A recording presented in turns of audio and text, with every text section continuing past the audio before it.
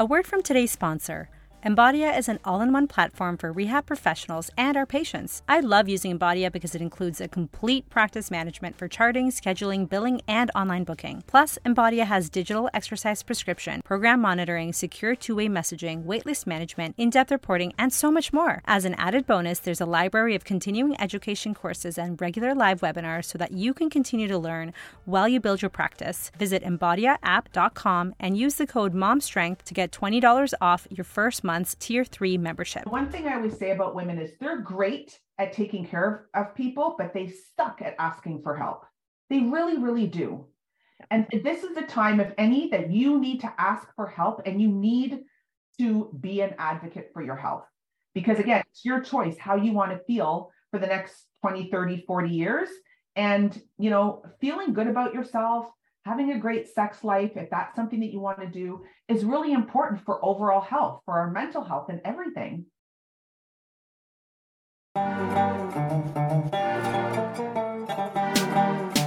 Welcome to Mom Strength, a podcast and movement to empower, educate, and showcase mom strength inside and out.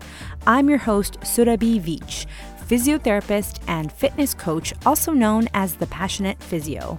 Join me for discussions on movement, mindset, and motherhood, where we raise the bar and challenge the status quo. Get ready for expert interviews and real, honest conversations where we explore physical, mental, and emotional health. Let's celebrate the beautiful diversity and common experiences in all of our journeys. Let's do this.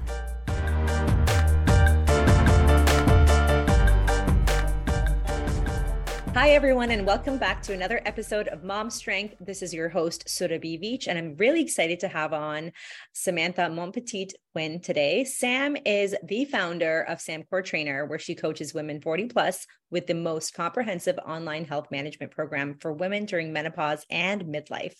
Sam is a serial entrepreneur, media expert, speaker, teacher, mentor, course creator, and author. She was featured on CBC's The National back in January of 2023, and more recently on CTV's Cityline in April, talking about fitness in menopause with Tracy Moore. Sam has been a recognized expert in her field for 2 decades and was awarded the Abundance 2019 Personal Trainer of the Year and CanFit Pros 2021 Specialty Presenter of the Year awards. Amazing! I'm so excited to have you on here. Welcome, Sam. Thank you so much. Now you can take a deep breath. Yeah, it's like how much can I talk before I actually have to pause and breathe, right? This is awesome. Today we're going to talk all about menopause. And most of us, despite having our periods and, being in our bodies, we know nothing of menopause. We say we don't know anything of pregnancy and postpartum, which is also true. And then we know even less of menopause. So can you tell me, what is menopause for people who are completely clueless about what it is? Yeah.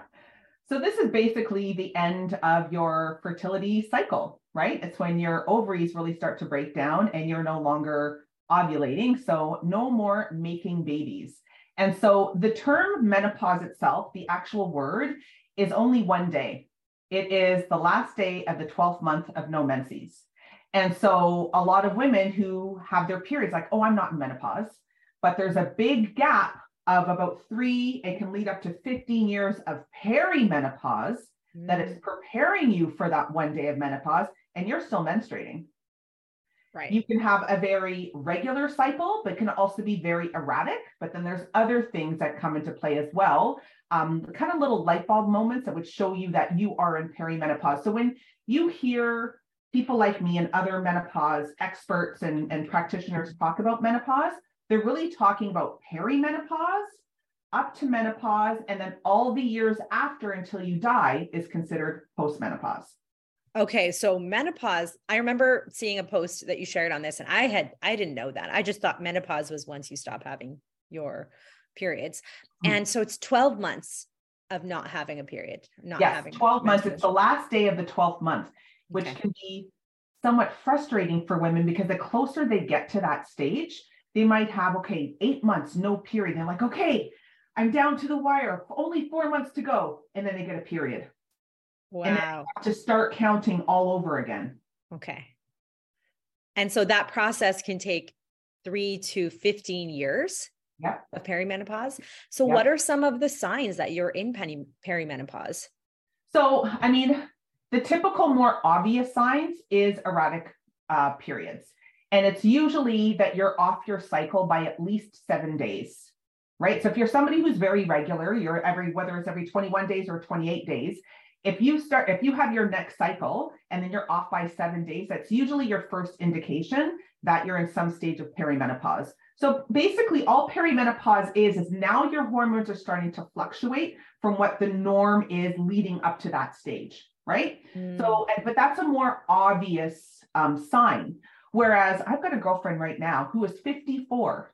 She still has a regular period right on track. She's actually kind of pissed off about it because she's like, why am I 54 and I still have a regular period? But she's got all kinds of other symptoms. So she has hot flashes. She has night sweats. She can't sleep. She's not sleeping well at all. Irritability. Her anxiety is through the roof. And even though, if you were to look up menopause symptoms, there's kind of these standard 20 to 30 symptoms.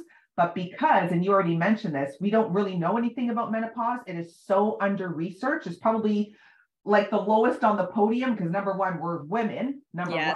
So we're not nearly as, researched like men. And then menopause, menopause has so much stigma. Why would you even research about menopause? Like, what's the point? It's kind of like, what's the point looking at older women and who cares, right? Like there's no use for them. That's the societal message. And we see it in movies, in media, in like the women who are hired, and it's always this youth. But the reality is we're all getting older, and that is a very normal part of our lives. And I'm sorry, but at 52, I'm pretty freaking smart. I've got a lot of wisdom behind me. I've got a lot of value. So for you to write me off just because I'm at this stage, too bad for you. Sucks for you because you're missing out on a lot. Yeah. And like when you think about 50, I almost think like it's like halfway through your life. It's not even like old. You know what I mean? Like it's when you think about like in our society, we think youth is 0 to 18 and like after 30 is old, like that's what the message we've been fed is. But when you start to think about it, you're still really young when you're like 30s and 40s and even 50s. It's not like you're old. And so we need to recognize that so many people live so much more of their life actually postmenopausal. Yes. And I'm glad that you said that because there was a post that I keep saying this. I've had a couple of interviews lately and I've shared it on my Instagram. So I got to go back and find it.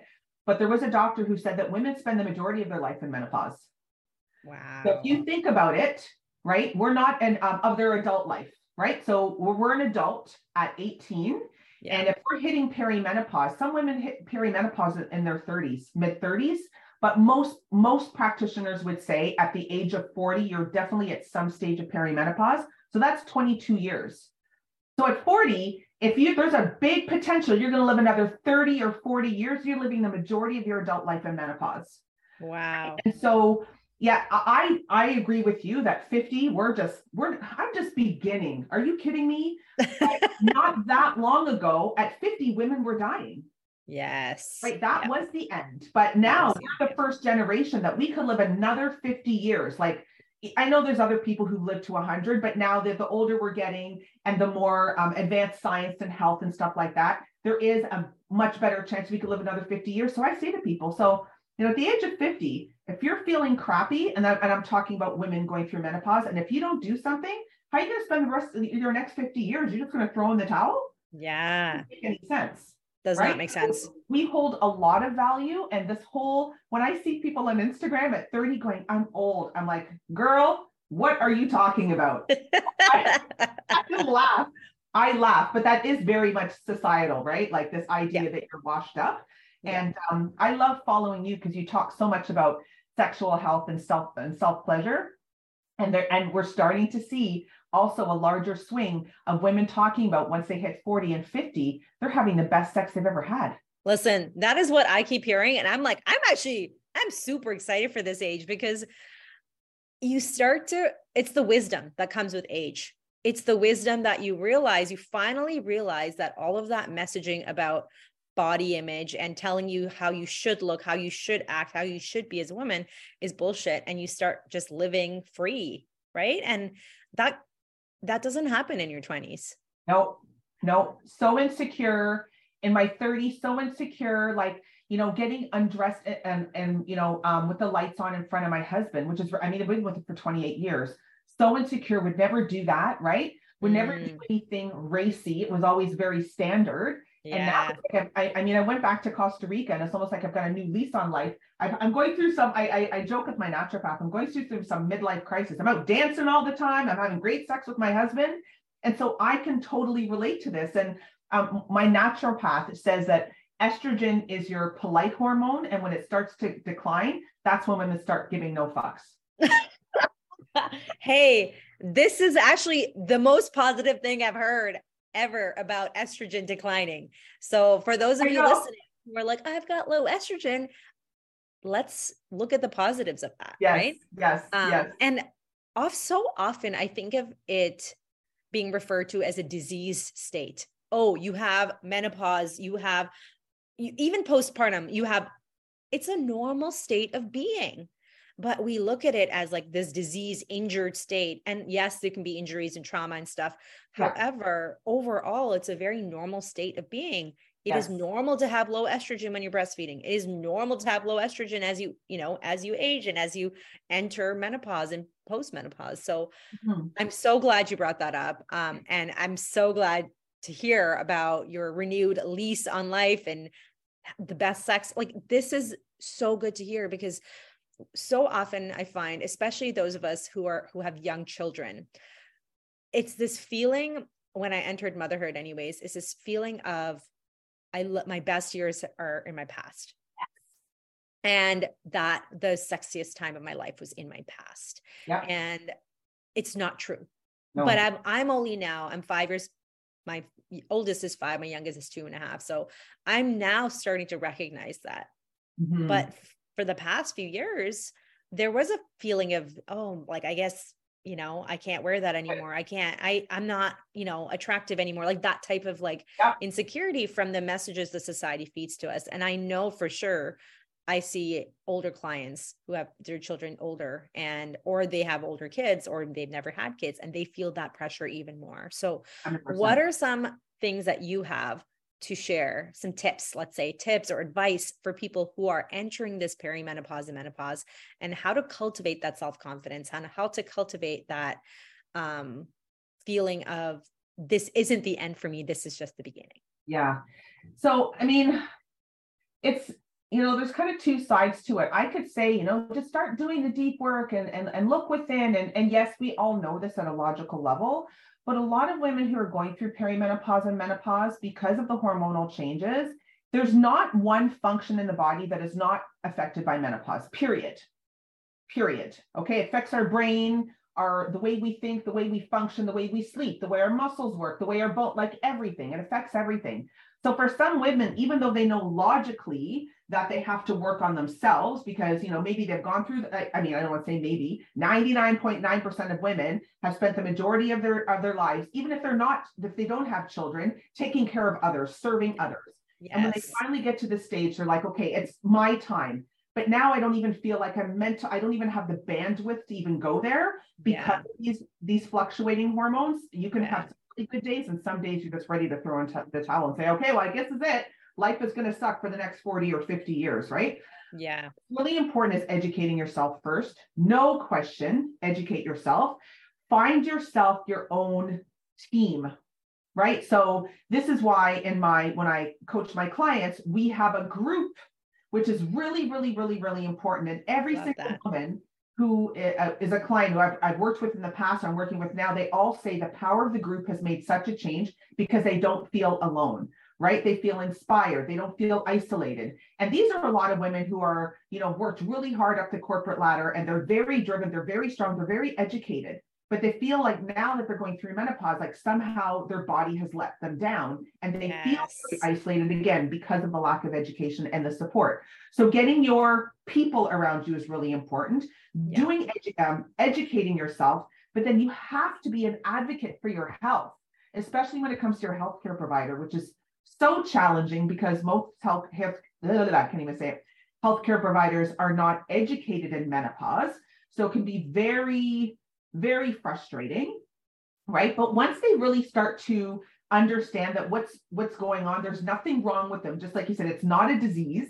And that makes me think of this event that we put on every year, twice a year. It's called High Heels and Hot Flashes. And I have a comedian who wraps up the night. And she said how when she was first going through menopause and she was talking to a friend about it, her friend stepped away from her. And she said, it's not a disease. You can't catch it. Like, what's wrong with you? Because there's so much stigma, right? Yes. So so getting that information, being an advocate for your health, and understanding that once you start making small changes, and we can talk about things like hormones and all that stuff in healthcare, but once you start making these small changes and actually taking care of you, not coming at yourself, and I mean, this all kind of aligns with diet culture and everything else, right? Treating yourself the way you deserve to be treated, not the way someone told you should, and blah, blah, blah, blah, blah. Yeah. Following toxic people on Instagram and Facebook. We already know this, right? Yes. And aligning yourself with people who, if you're worried about your self-confidence, which most women have dealt with at some stage of their life, align yourself with other people who kind of emulate what you're hoping to be. Yes. And I mean, I'm hoping that's not like a stick figure with a six pack. I mean, if that's your goal, then knock yourself out. But really, that's kind of hard to achieve for most women. And then once you can do that, then it becomes a little bit more natural. But I guess my big message is, don't try to do it yourself. Yes. It's really, really hard. And, one thing I always say about women is they're great at taking care of people, but they suck at asking for help. They really, really do. And this is the time, if any, that you need to ask for help, and you need to be an advocate for your health. Because again, it's your choice how you want to feel for the next 20, 30, 40 years. And, feeling good about yourself, having a great sex life, if that's something that you want to do, is really important for overall health, for our mental health and everything. Heart health, everything. And I'm so glad you said that, because women it's socialized in us since we were children to be caring, to be empathetic, to be serving of others. And part of it is we haven't practiced asking. So you're now 45, 50, and for the first time in your life, you have to learn a new skill. And I always say, all it is a new skill. All it is a new skill, right? Yeah. You just haven't practiced it. So yes, it's hard. Just like learning the piano is hard if you've never touched it before. So instead of expecting it to feel easy, expect it to feel awkward, expect it to feel like walking through molasses. And, asking for help is one thing. And also learning to take care of yourself, the self-parenting. Yes. So many of us are doing that as adults. And it sucks, because I wish we had learned that as girls growing up, to take care of ourselves and, sleep enough, eat enough, all of those things, but we didn't. And so we're like the first generations having to learn this, and it is hard. And so doing that in community, I love that you have a group, because that is so impactful, especially I find as you get older, because when you get your period, you're in your school with your peers. So you have this community. When you have babies, oftentimes there's mom groups. Yep. But when there's menopause, there's no perimenopause groups that's, widely known. It's never talked about on even the radio. I was thinking about how many ads there are for erectile dysfunction. Half of men above 40 have, literally every day I hear this ad on the radio, no matter what channel. And during the day, my kids have heard this on the ad. Yep. There's nothing about clitoral dysfunctions and blood flow down there and, low libido for women, because apparently that stuff doesn't matter, but we have to advocate for ourselves, because it does matter. Yep. Yeah, because we're just a whole. I'm sorry, you got my inside voice? Yeah, exactly. Right. So this is such an important conversation. And tell me about, so you mentioned sleep, hot flashes, night sweats. I've actually experienced all of those things. And now I'm like, I wonder if I'm in perimenopause. Or it could also just be, and now is this recently, or is this more when you were early postpartum? Interestingly, for me, it's when I eat dairy or drink alcohol. Those two things are my triggers.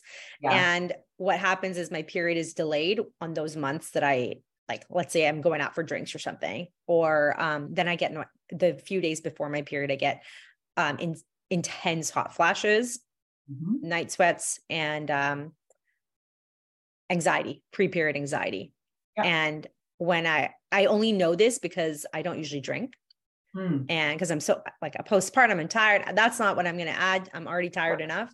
But now spring, I started to notice, hey, I'm going out, I'm having a few drinks. And now, oh my gosh, my period is different. So even being able to relate that back to what has changed in my life, you know, because I know for me, it's not the stress levels, it's certain habits. And can you talk a little bit about that? Because I know some people have been through menopause where it wrecked them, the mental health challenges, the hot flashes, the hormonal flux. What is normal?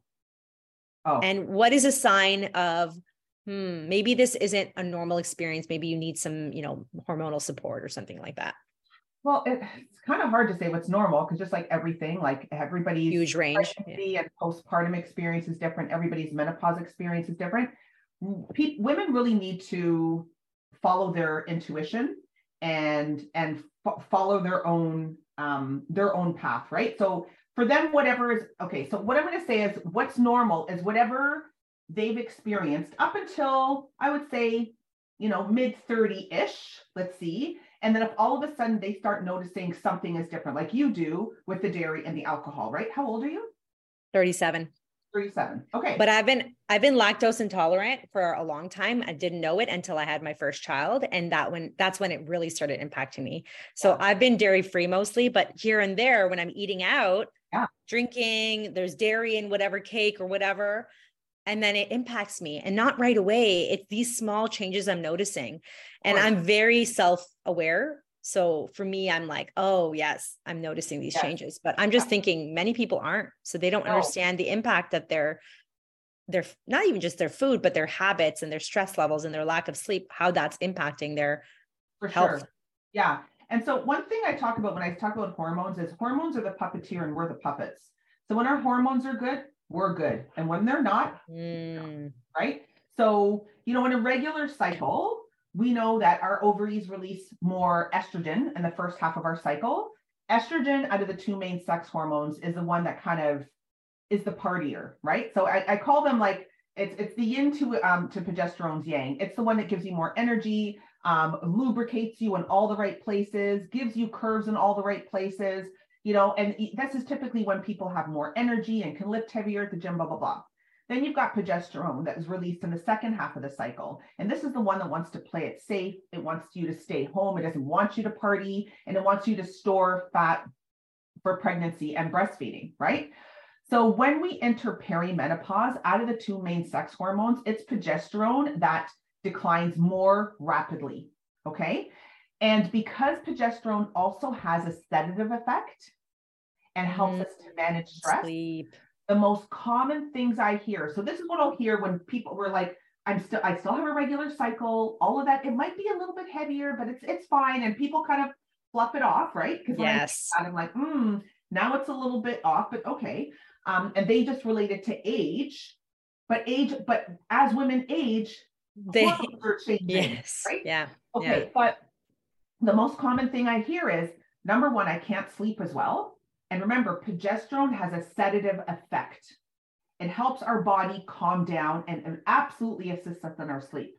But then number two, it also helps us to manage stress. So now, yes, cortisol is our main stress hormone, but progesterone works really, really well with it. But also progesterone and estrogen help to block the negative effects of cortisol.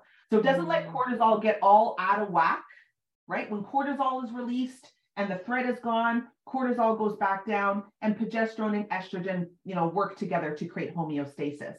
But now that progesterone is tanking, what we're noticing is disruptions in sleep. And then women are saying, and I'm really cognizant of this because I'm very cognizant of people's mental health. But what a lot of them will say is, I feel like I'm going crazy because I've always been able to go, sure, my life is stressful. Sure, I'm busy. Like, why wouldn't I be? I'm 42. I've got kids and I've got work and I've got this and that. And like, it's a very stressful lifestyle. And this is also usually a time when, you know, women have worked really, really hard to climb up the corporate ladder. Yes. And the pressure on is to, you know, keep up with the Joneses. Keep performing. Yeah. But now they can't.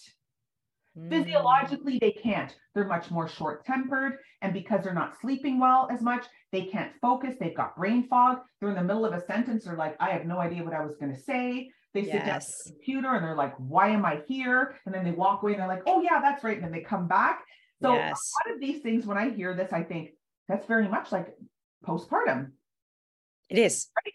The sleep disruption, I can't finish a sentence because I'm so exhausted and I'm just like going and I'm living on coffee, and all of it becomes a vicious cycle. But it is because of these hormonal changes that literally at a physiological level, we can't manage stress as well. So then what is the first thing that women want to do is, and especially this is also a time where if, I don't know if you've ever heard about like the meno belly, I hate that term, but I've never heard that term. That's awful term. It's an awful term.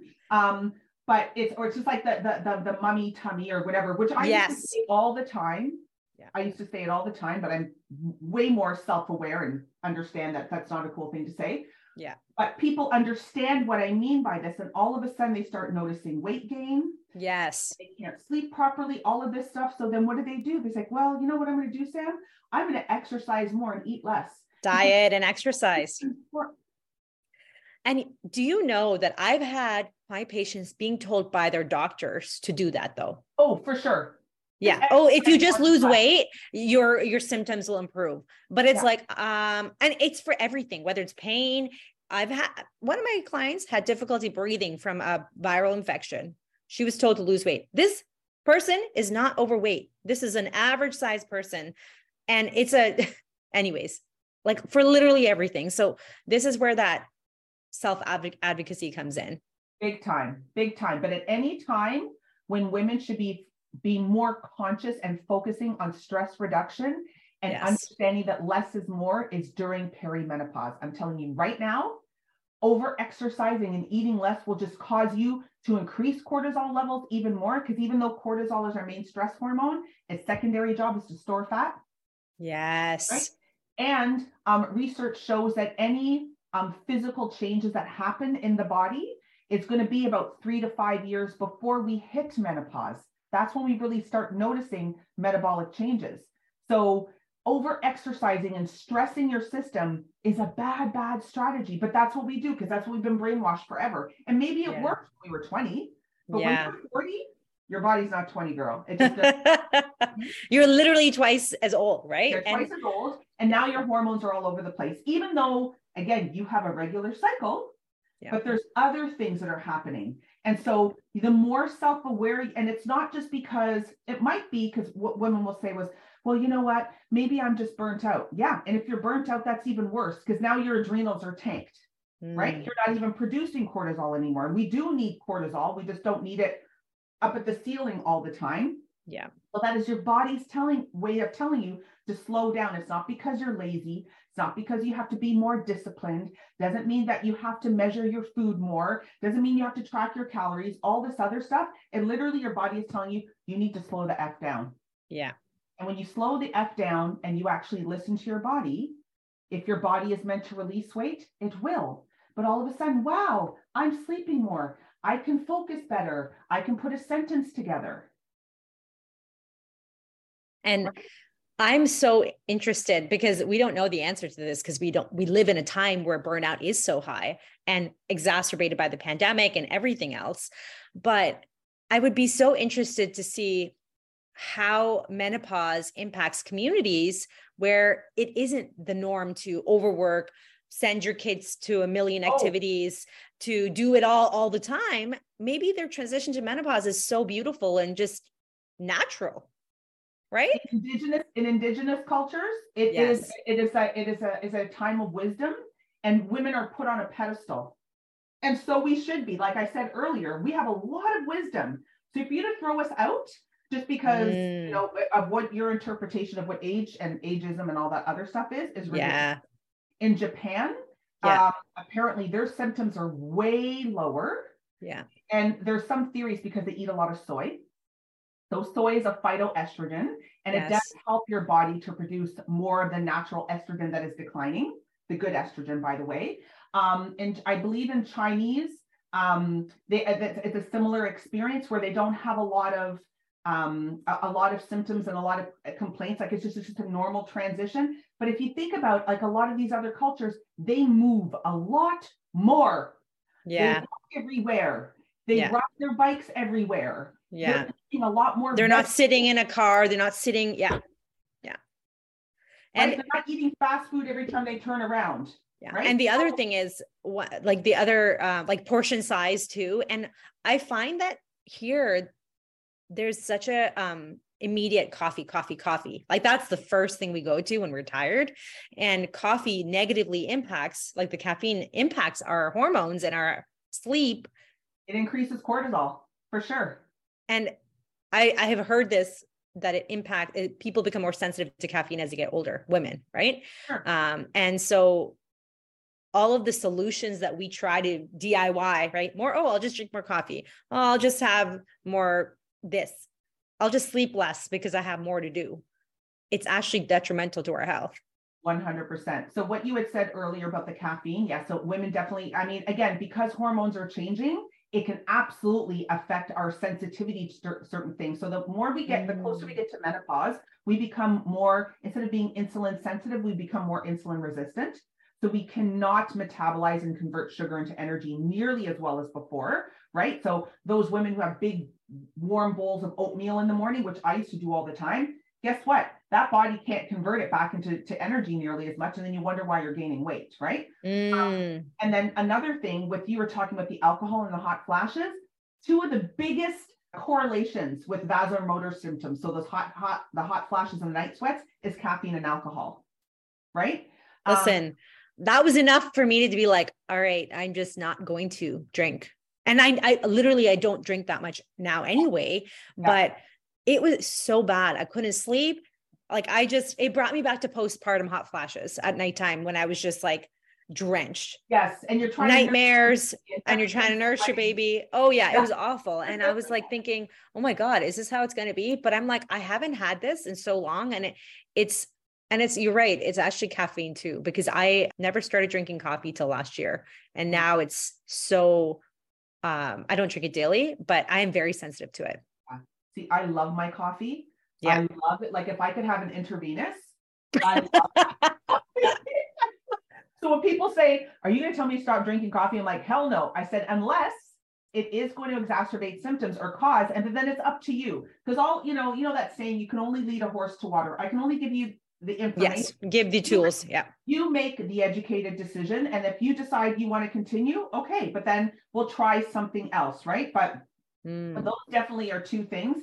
And for me, I know a lot of people are so addicted to coffee. So I have another client of mine. She's an accountant, and she's under a lot of stress right now. And she is also a perfect example of this perimenopausal woman. She's been with this firm, I think it's a little over 30 years. She goes, I've always loved the hustle and grind. It's so amazing. But this year she's like, I just want to tell everybody to fuck off and I want to leave. She goes, and I don't know what's wrong. And I was like, well, there's nothing wrong with you, right? It is because of these hormonal changes are in play. It almost sounds like actually like she's finally awake. Like she's awakened to the fact that this is not supporting her health. And like you said, that wisdom that comes, right? Like I actually think that's amazing. Yeah. And I mean, and obviously she's in a very male dominated industry. Field. So when I was being interviewed the other day about menopause in the workplace, she had so many, she was putting up her hand. She had so many recommendations because she also feels fearful that if she does say anything, then, not that she'll lose her job, but maybe she'll be passed up for an opportunity when she gets a performance review, that sort of thing, because there's so much stigma associated with that, right? Yeah. But the thing is with perimenopause and menopause, even though absolutely a lot of women struggle, for me, touch wood, and I always say this when I talk out loud, I'm tapping my desk, my only symptom is I did experience a little bit of weight gain, but for me, I became like allergic to air. What?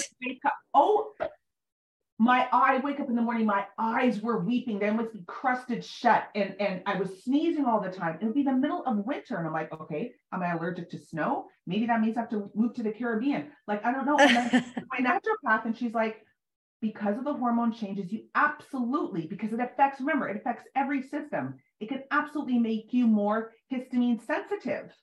Oh, wow. And so again, but because there's very little to no research in menopause, nobody's talking about that.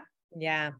Right. And then when I spoke with my doctor about it, I said, yeah, since menopause, like my allergies got really bad. She goes, well, I wouldn't necessarily say it's menopause. Like, this is just something that happens. And I was like, but then how could you say it's not? Has it been researched? Yeah.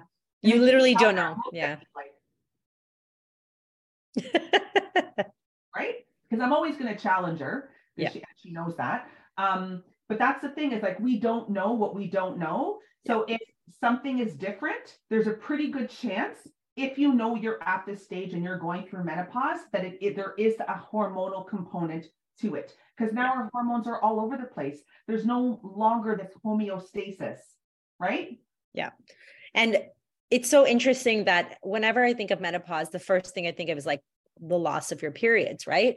And you just said that some people are still regular, but then they have all these other symptoms. And that's the important part, is people may never attribute it to perimenopause or menopause because they're still regular periods, but they could be having the hot flashes or the brain fog. And there's a lot of people in this age range, late 30s, 40s, who have mental health shifts, and their stress management seems really, really challenging. And they blame themselves, of course, all the time. Oh, it's me. I'm not doing enough. I need to be better. But I'm like, you're already doing so much. I had a client who has 3 kids, makes each of them separate lunches because they like different things from scratch. Okay. She works a corporate job, always the earliest at work because she works in a male dominated field, has to show up before everybody else to prove herself. Because if she slips up once, they make a comment. Right. And then her kids are in different competitive soccer, dance, all their activities. She's driving them. So when is their rest? No. So none. Our culture and the way our society operates promotes like a disease like menopause, right? Like 100%. A state of, For sure. And then they wonder why they come to the stage and they feel so depleted, and they feel like, oh my God, now I have to deal with this, and I might as well just forget it. Like I'm just not going to do anything. Right. And if any time I say to women, menopause is your opportunity to finally actually do something for yourself. I love that. Right? The ball is in your court now, even though, yes, the ball has been in your court your whole life. But I understand too, having small children, like I get it. I have kids and all this, and now my girls are 18 and 21. But still, I'm telling you right now, if anybody's listening, I would take a room full of toddlers over one teenager any day. I'm just going to throw that out there. Well, and people always say that the smaller kids, smaller problems, older kids, like bigger problems. And I see that. And everyone thinks the busiest time is postpartum. I'm like, it's not, it's going to get busier because your kids have their opinions. They want their activities. They want their things. And that's why for me, I poured myself into motherhood for 18 months and I burnt out. And I was like, no, this life is not for me. I need to, yes, be a mom, but I also need my own hobbies, my own interests, my own passions. But most people don't hit that until their kids have moved out. They don't start to even think about it. And for me, I'm thinking, why? And is it societal? Am I just, I don't know. I'm like a go all in. So maybe I burnt out extra hard because I was like so intense, but I really want anyone who's listening to this, you can change at any time. If you have been operating a certain way, you can change if your kids are 3, 5, 10, like yours older, right? Yep. And you know what? Also, people might be listening now and going, okay, well, maybe I do wait until my kids are out of my house. But now your parents are older. Yeah. So now you're in the sandwich generation.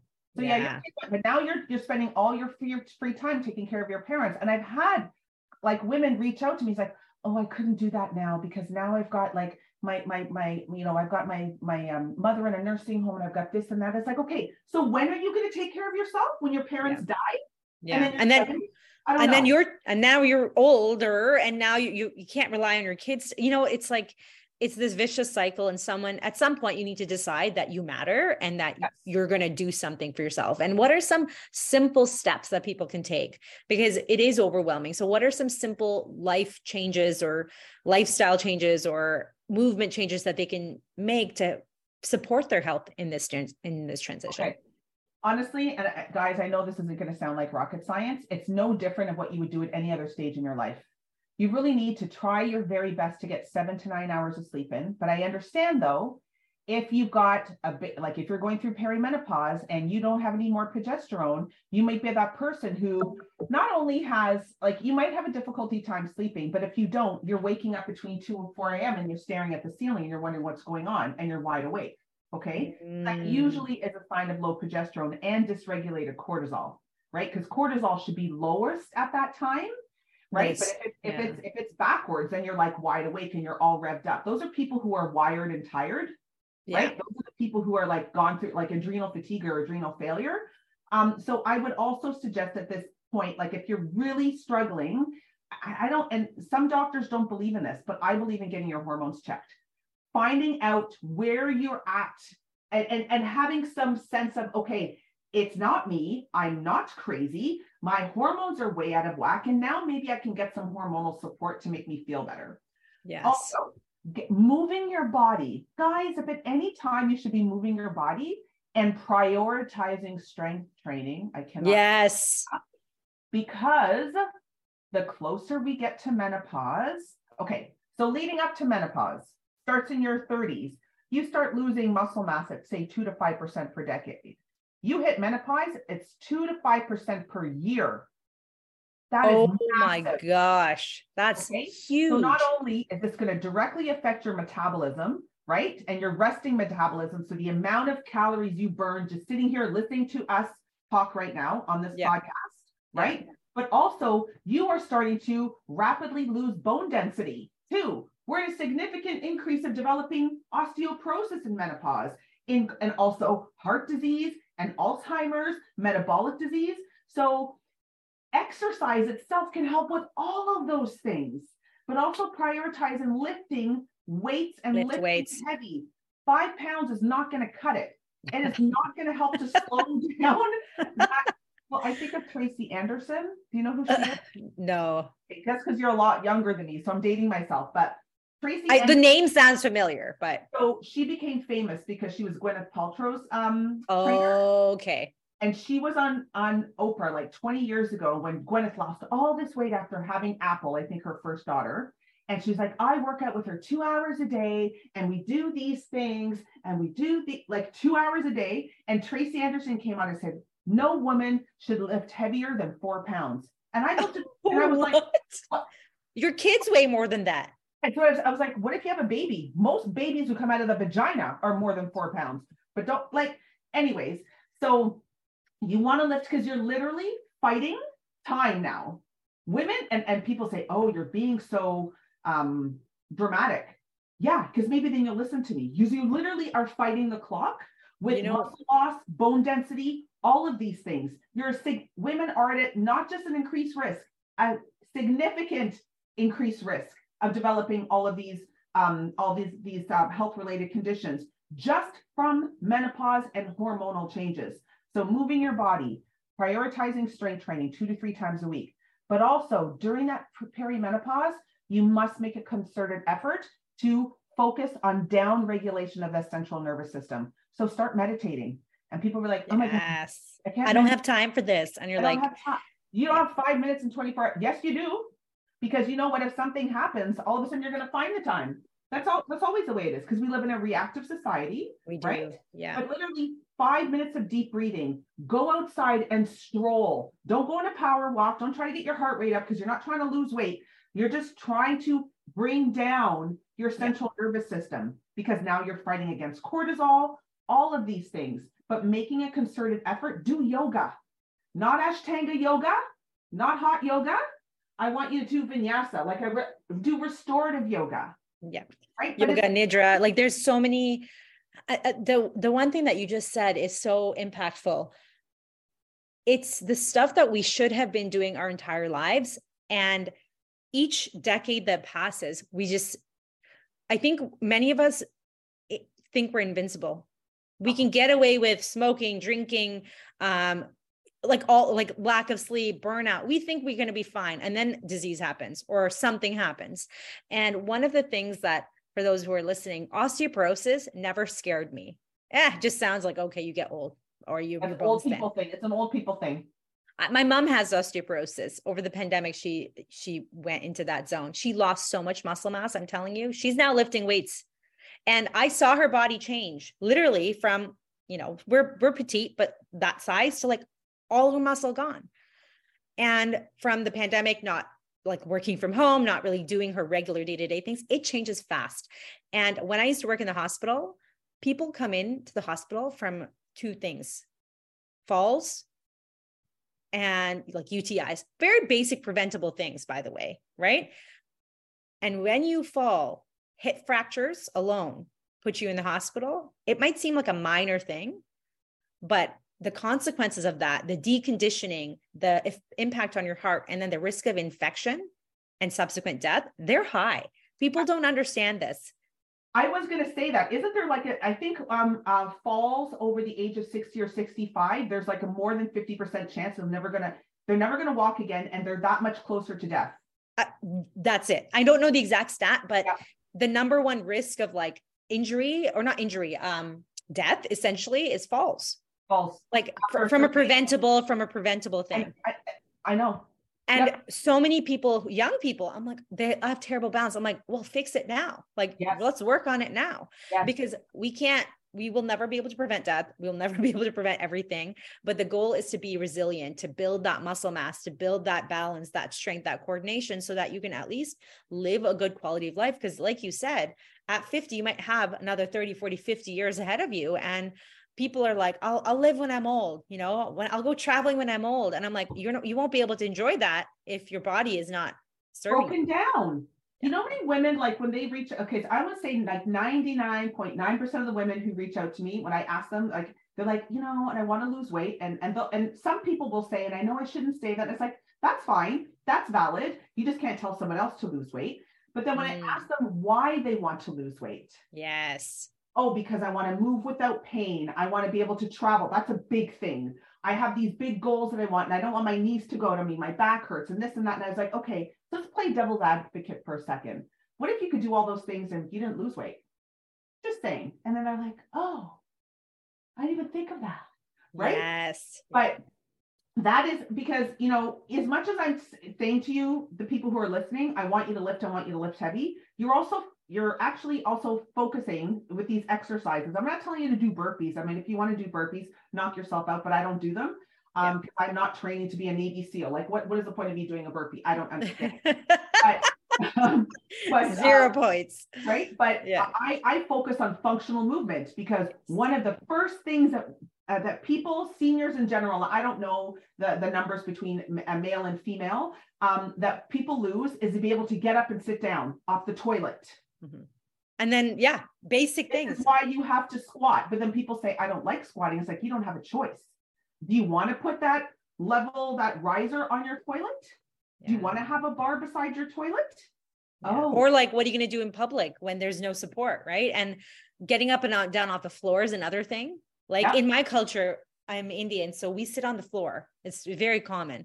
Yeah. So that's one good thing, because you practice hip mobility, ankle mobility, like strength, at least functional strength. And so even just at home once a day, when you're 30s and 40s, get down on the floor, have a meal on the floor, be on the computer on the floor. Just even practicing that is such a simple change that can help you as you get older. And it's so important, because weight loss is often the most visible thing, and people want to come get help because they feel bad, because society makes them feel bad because their body has changed. And I know a lot of very weak and unhealthy, thin people. So I'm just putting that out there. It's true. It's true. And back when I used to run a lot, I was very thin, but I was very weak. I was very fit for cardio, but very weak. And I would get back pain and ankle sprains all the time and knee pain. Like, now I'm bigger, I'm stronger, knock on wood, less injured, it improves your quality of life. And I love that you bring that up. Okay. So we talked about menopause, what it is, some of the key symptoms that may lead you to believe that you're in perimenopause, some of the things that you can do for your health that are very simple and easy to do even today, starting today. And remembering too, that it doesn't have to be all or nothing. If even once a week you meditate, that's better than nothing. Yep. And one tip for meditation and mindfulness is, because I started practicing because I became a new mom, and I was finding that my anxiety was really high, stress was really high. Before I got out of bed and responding to crying, screaming babies, I would just breathe in my bed for a minute. Yeah. Like just start your day with calm instead of starting your day with a reaction to an alarm clock, a reaction to a screaming child, a reaction to, oh, I'm late, or, oh, I have this big meeting today. Just start it with calm and build that into your day so that it's doable, achievable, and you can be consistent with it. Right. I love all of that. When Rio was, so my first one, she's 21 years old, but when she was a baby and she was screaming her head off. And then I remember talking on the phone with my stepmother and she could hear, and she goes, leave the house. And I was like, what? And she goes, if you've done everything, just go on the porch and take a couple of deep breaths. She goes, never in the history of time has any baby ever died of crying. And I was like, oh. Wow. Really? And she's like, yep, just, you need to leave. You need to like breathe. Stand out on the porch, and then you can go back. But again, it was that because you need to calm yourself before you can also respond to somebody who's, again, needing you all the time. And my first was very, I don't even like to use the word needy. She had needs. She still has needs. And that's when that motivated me to be like, I need to manage this, my nervous system, because I can't be there for anybody else if I am constantly living on this like edge. And that's, I would say 90% of women right now. Mothers, women, they're living on their edge, and it's not your fault. It's a system, but at the same time, you can take individual responsibility for your own health, because if you don't, who will? Thank you. I think we could just wrap it up just by that. No, I'm kidding. Exactly. Is there anything that I've missed about menopause? You mentioned menopause in the workplace. What are some ways people can advocate for themselves in the workplace? You know, that's a tough one because there is so much stigma, and, 99% of workplaces, like, we live in a patriarchal society. So they're usually run by white men at the top making all the decisions, right? So they're worried about if they say anything, then, they're going to get even more stigmatized. So really it's not the woman's responsibility. It's not the employee. It is the employer to get educated. One of that client of mine who's an accountant had said, like, they have all kinds of lunch and learns at my office. And she goes, they're really good. Like, they're important social issues like racism in the workforce and LGBTQ. She goes, but there's nothing about women's health. Right? And menopause. She goes, why can't we have a conversation about that? Right. And men need to learn about that too. Absolutely. They do. Right. When I started transitioning in the last, I would say about 1.5 years, 2 years, I sat down and explained to my husband in detail what hormones do and what was going on. He was like, oh. So instead of him just saying, oh my God, why are you so moody lately? Right. Because that's what many men will do. They'll just roll their eyes and be like, oh, hormones. But like, you can say it's hormones, but do you actually understand that the hormones impact your behaviors, your actions, your everything. Everything. And believe me, the women who's going through it, we don't like it. We don't like it. So if we're, another term, menorage or whatever, like, we don't like that we're irritable, that we didn't sleep in the middle of the night while you're snoring beside us and we want to like pummel you in the head. Again, that brings me back to postpartum, right? When the baby's screaming, they're like, you're like up trying to deal with the baby. It's kind of the same thing. So education is really, really key. But I did want to just quickly touch on, just in case anybody's thinking about hormone replacement therapy. Yeah, that absolutely is an option. And I did talk about it a little bit earlier about getting your hormones tested. But even if, and the reason why I say that is because a lot of doctors believe that hormones should only be prescribed if you have symptoms, right? So they are considered now. Finally, an article came out in the Globe and Mail. It was just a little while ago saying that hormone therapy should be the first line of defense for menopausal women's symptoms, because they would typically, a lot of doctors writing out antidepressants. They're like, you're depressed. I'm not depressed, but I'm pissed off because you're ignoring what I'm saying to you because I know there's something going on, right? So absolutely, hormone replacement therapy can really, really help with sleep and just energy, getting your mojo back, hot flashes, night sweats, a lot of this brain fog. Like, it is considered the gold standard, right? It's really, really important. But at the same time too, it's got to be something that's an informed choice. Because, hormones for the longest time got a really, really bad rap. And there was only over one study that was done over 20 years ago, right? And it was using synthetic hormones, which some people still use, and that's up to you. So you could get synthetic or bioidentical. Synthetic are made in a lab, and then bioidentical are made from plants, and they do replicate more closely what your body actually produces. But honestly, you don't need to have symptoms to go on hormones. And I've got a girlfriend of mine who she waited a year to get into a menopause clinic at St. Mike's Hospital in Toronto. And she walked in after her doctor had pushed back, and a gynecologist was giving her every reason why she shouldn't. You should have a mammogram first, and you should go on blood pressure medication, all of this. She finally went to the menopause clinic, and the doctor said, "Why are you here?" She goes, "I don't have any symptoms." She goes, "But I want to be proactive, and I want to be able to protect my bones. I want to protect my brain, because again, we are a significant increase of developing Alzheimer's, heart disease, osteoporosis." And the doctor didn't even blink and said, "Yep, that's good enough reason for me," and gave her a prescription. So wow. It's really, but it takes so much pushback to even get to that doctor. Yes, and because this is the sad reality. Like I said, this is a time where you're really going to have to be loud, and you're really going to have to advocate for your health. If you know that you want hormones, or you want to at least learn more from somebody who's not going to be dismissive, then you really need to, and then if you have to go on a waiting list to speak to a menopause expert, because again, most doctors are not taught about menopause, then do that. But listen, most general practitioners do not know enough about women's health, even pregnancy, postpartum. Like we've talked about, the exercise part. They don't know exercise. They have like 1 week of education around injuries. They don't know anything about, they don't know about nutrition. Like, no. And it's not, I'm not, saying that's a bad thing. It's just, we as the public need to understand that that's not their expertise. So don't expect them to counsel you on nutrition or movement or return to exercise postpartum or menopause, because the best thing they can do is refer you to someone who is the expert, right? And that's what they need to do. Remember, there's a reason why they're called general practitioners. Yeah. They know general information across the board. They're not experts in any one field. And that's what doctors need to do when it comes to menopause. They don't need to dismiss you. If they're not even willing to have the conversation around hormones, you need to find yourself a new doctor, period. Yes, absolutely. Yeah.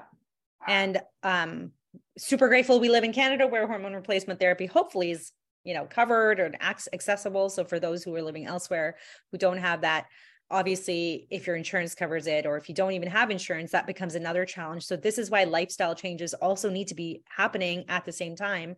And I would say probably even with hormone replacement therapy, you still need those changes. Okay, I'm so glad that you said that, because some people will think if I go on hormones, that's fine, I don't have to do anything else. Yes. Hormones are kind of like the icing, the whipped cream, and the cherry on top. Yeah. That's not the layers of the cake and the foundation. You still need to really focus on lifestyle behavior. You absolutely, right? And then once you do that, then add hormones on the top, like just as a, extra sprinkles, extra sprinkles. It kind of just wraps everything up in a nice bow. Yeah. Thank you so much, Sam. I have some questions for you on your own personal, thoughts and what you enjoy reading or listening to these days. What's a book or podcast that you find has been life-changing? Well, again, I'm talking about menopause. So the 3 books that really got me fired up about this whole thing, which I tell all my clients, to read, is Estrogen Matters, The Estrogen Fix, and The Hormone Cure. Those are 3 really great books. They're easy reading.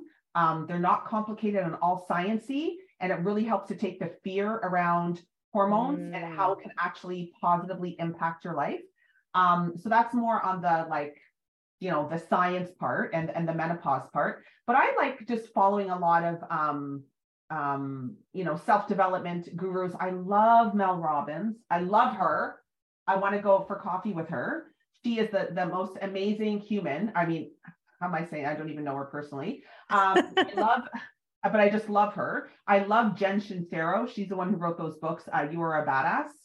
You're a Badass at Making Money. Again, just because during this time of menopause, a lot of women are really, mental health could take a really big hit.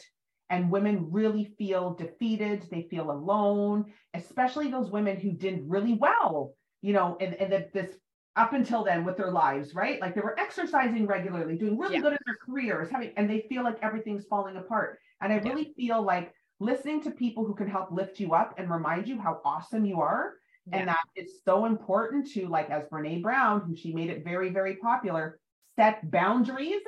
Yeah. Say no to other people so you can say yes to yourself. Like, what a concept. Again, I know I'm being totally, like, I'm dripping with sarcasm, but this is the opportunity when, this is the time when you actually do that. And then it's a whole new world, man. Are you kidding? I'm 52 and yeah, I've got some more aches and pains and I'm stiff and I've actually got an injury in my tendon. I've got bursitis in my tendon, but I'm stronger than I've ever been. And I'm just happy. And I really feel good. And you can feel that way again, but you have to make a conscious effort to actually do it. I was going to say, I follow you obviously on Instagram. And so you can see your energy, and like, sometimes we're so quick to blame everything on just age alone. Like, oh, as you get older, you get less energy, you get weaker bones, you get more injuries. There are tons of people with that same bursitis who are 20 with those same injuries and stiff bodies. I see now stiffness, early 20s, late teens, because of the lifestyle that they've had that we didn't have growing up. Phones, computers. I feel so fortunate that I grew up before that time and I didn't have, a laptop till I was like, 25. Like, it's developmentally, it impacts you. So much of the time we think this is the way it is because of age. And sometimes it is with the hormones and the menopause and the perimenopause. But many of these things, that fatigue, you can improve that through lifestyle changes, getting the hormonal support that you need. And even just understanding that we are not invincible. We will change. Our bodies will slow down. That is normal. That is a good thing. That means we have the blessing of getting older. Yeah. And listen to your body, listen and actually work. What I say to people, work with menopause, not against it. Stop treating this. Stop treating yourself like you did even 10 years ago, because that ain't working. Yeah. Right. Yeah. Think about the difference between age 10 and age 20, huge developmental changes through puberty. Yeah. But why would we not expect the same type of, changes in other decades? Right? Like, whether it's physical, maybe it's not physical changes this time, but it's mental and emotional and all of those other things. So I love that. What are 3 things you like to do for yourself every day for self-care? Oh, well, I absolutely have to walk. Well, I have 2 dogs to walk anyways, but I love getting out and walking every day for sure. So I move every day, regardless of whether it's walking. I'm at the gym about 3 times a week. I started spinning today, so I feel good about that. Nice. What else do I do? Oh, I always start my day with a 5 or 10 minute meditation. So again, even though I'm promoting meditation, I'm not telling you to do for an hour. I do for 5 to 10 minutes, and I journal. And I know that for a lot of people would be like, that's so hokey, but man, you can. It's not. It is so impactful. You can change your life, because I'm literally focusing on slowing myself down. And when I start my day with those things, I really feel a difference when I don't do it. Yeah, I really do. I'm more irritable. I'm more anxious, actually. Yes. I have noticed a little bit more increase in anxiety, and I never really struggled with that at all, but I've noticed that in the last year. So that really just helps me set the tone, remind myself how awesome I am and why I do what I do. Yes. Right. So I have to say those 3 things. And I think that because I have young kids, I've learned from them. They just color for the sake of coloring. They're not trying to create and produce. They just are invested in the act of doing that. Mm-hmm. And as we grow up, we think we don't need to do that anymore. But journaling is an opportunity to just be present. And even if you don't write anything spectacular, it's just that act of taking the time to be with yourself and get your thoughts down. And I used to journal for a long time, and I stopped because I got too busy in school and life. And recently I've gotten back to journaling. And listen, we're all very wise people. I think humans have wisdom internally, but they're too busy to access that. And so when you pause and you slow down, you can actually access that wisdom instead of like feeling like everyone else has to tell you what to do. You know your body, right? And and we overcomplicate health. Like, they're like, oh my God, what is it that you do, Sam? I just told you. I just move my body every day. Oh, yeah. And I journal. Oh, that's not exciting. It's not sexy. Yeah. It's not like, try this 5-second hack to whatever change your body. Yeah. And even though I do, like I offer monthly, different things I do online.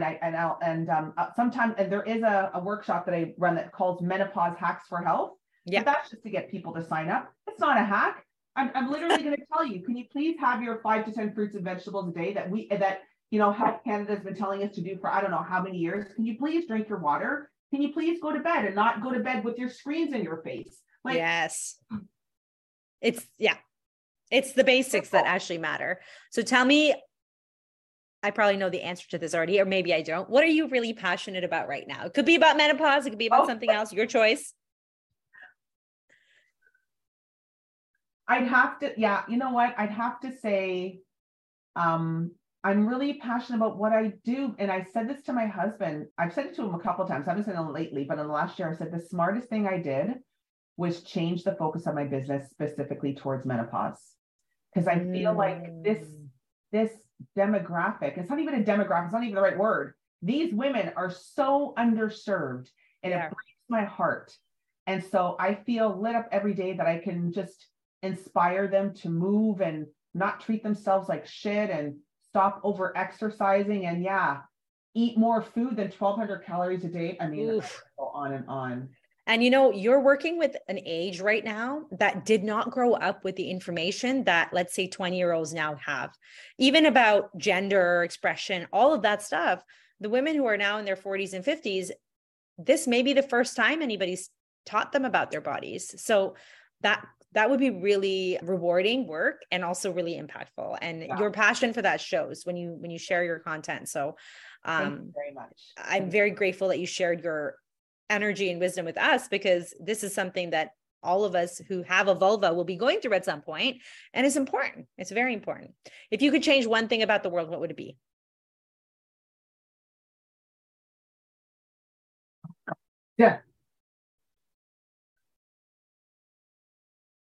Abolish white supremacy. Ooh, yeah, I think that would be my thing too. I think so many things are trickling down from that, and everything. Patriarchy, capitalism, literally everything. What do you think is your mom's strength? Me. Yeah. And you know what? I wouldn't have said that a couple of years ago. I would have been too proud, too shy. I wouldn't have said it, but this is what I do with my clients. We don't lift ourselves up nearly enough. And I know that I bring a lot of value, and I'm not in any way saying I'm perfect, because I still, every once in a while, I'll still struggle with a little bit of imposter syndrome, but then I'll slap myself in the face and go, Samantha, like, what are you doing right now? Stop it. Right? You're awesome. And you know what I notice when women lift themselves up? It creates, not that anyone needs permission, but it gives other women also permission to do so. Because when I see people proud to be themselves, I'm like, I love this. They're magnetic, right? Like, I want more of that. How many women have said to me, I wish I could have the confidence that Lizzo has?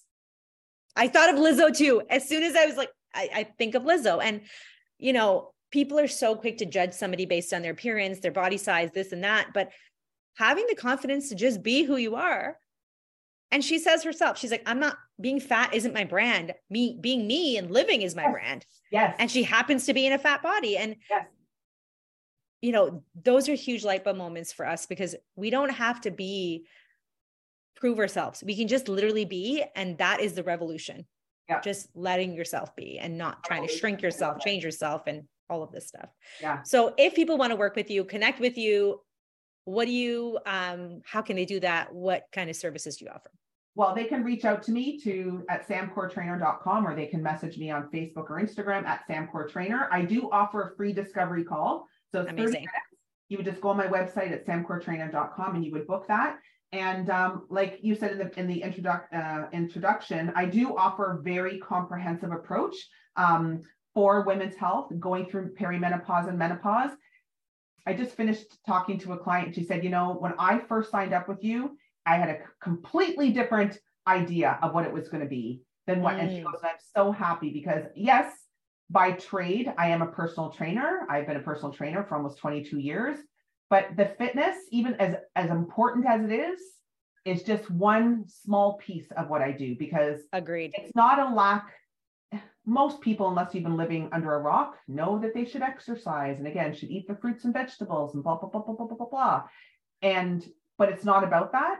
It's about working on themselves. And that's what I help women do, because I don't give meal plans. I don't do that sort of thing. I educate love it. people, but it really comes from a more holistic approach. I love that. And I would say that's why, our work aligns is, I'm a physical therapist and I'm a coach, but it's not about here, let me rub your back, or I work all virtually because I put the power back in people's hands. And that's what you're doing. You're teaching them, you're educating them, you're showing them these are the things that can impact your life. And I feel like that's what ultimately we want. We want to feel empowered in our own bodies. We don't want to give up our power to our doctors and everybody else. And I think that this approach is so great, especially for those women who are working their way up the ladders and they're in those jobs and they're successful and they want to do it all, but they can't. And sometimes asking for help from a coach, from somebody who is the expert, is the way to support your health and your well-being. So Sam, for Instagram at SamCoreTrainer. Yes. I will tag the links to all of those things. I'll tag a link to your discovery call if you send me that. And that way people can book in with you. If you are in perimenopause, menopause, thinking about this, want to learn about it, please just go follow her and check it out. And if you listen to this episode, please share it on your Instagram, tag us both, let us know your thoughts, share it with your friends, your aunties, your grandmas, everybody in your life, because this is information everybody needs to know. Yeah. Awesome. Thank you so much. This has been great. I love chatting with you. It's been awesome. Thank you. Thank you for tuning into this episode of Mom Strength and being part of this important conversation. Check out the show notes for more info and links, and we'll chat again real soon.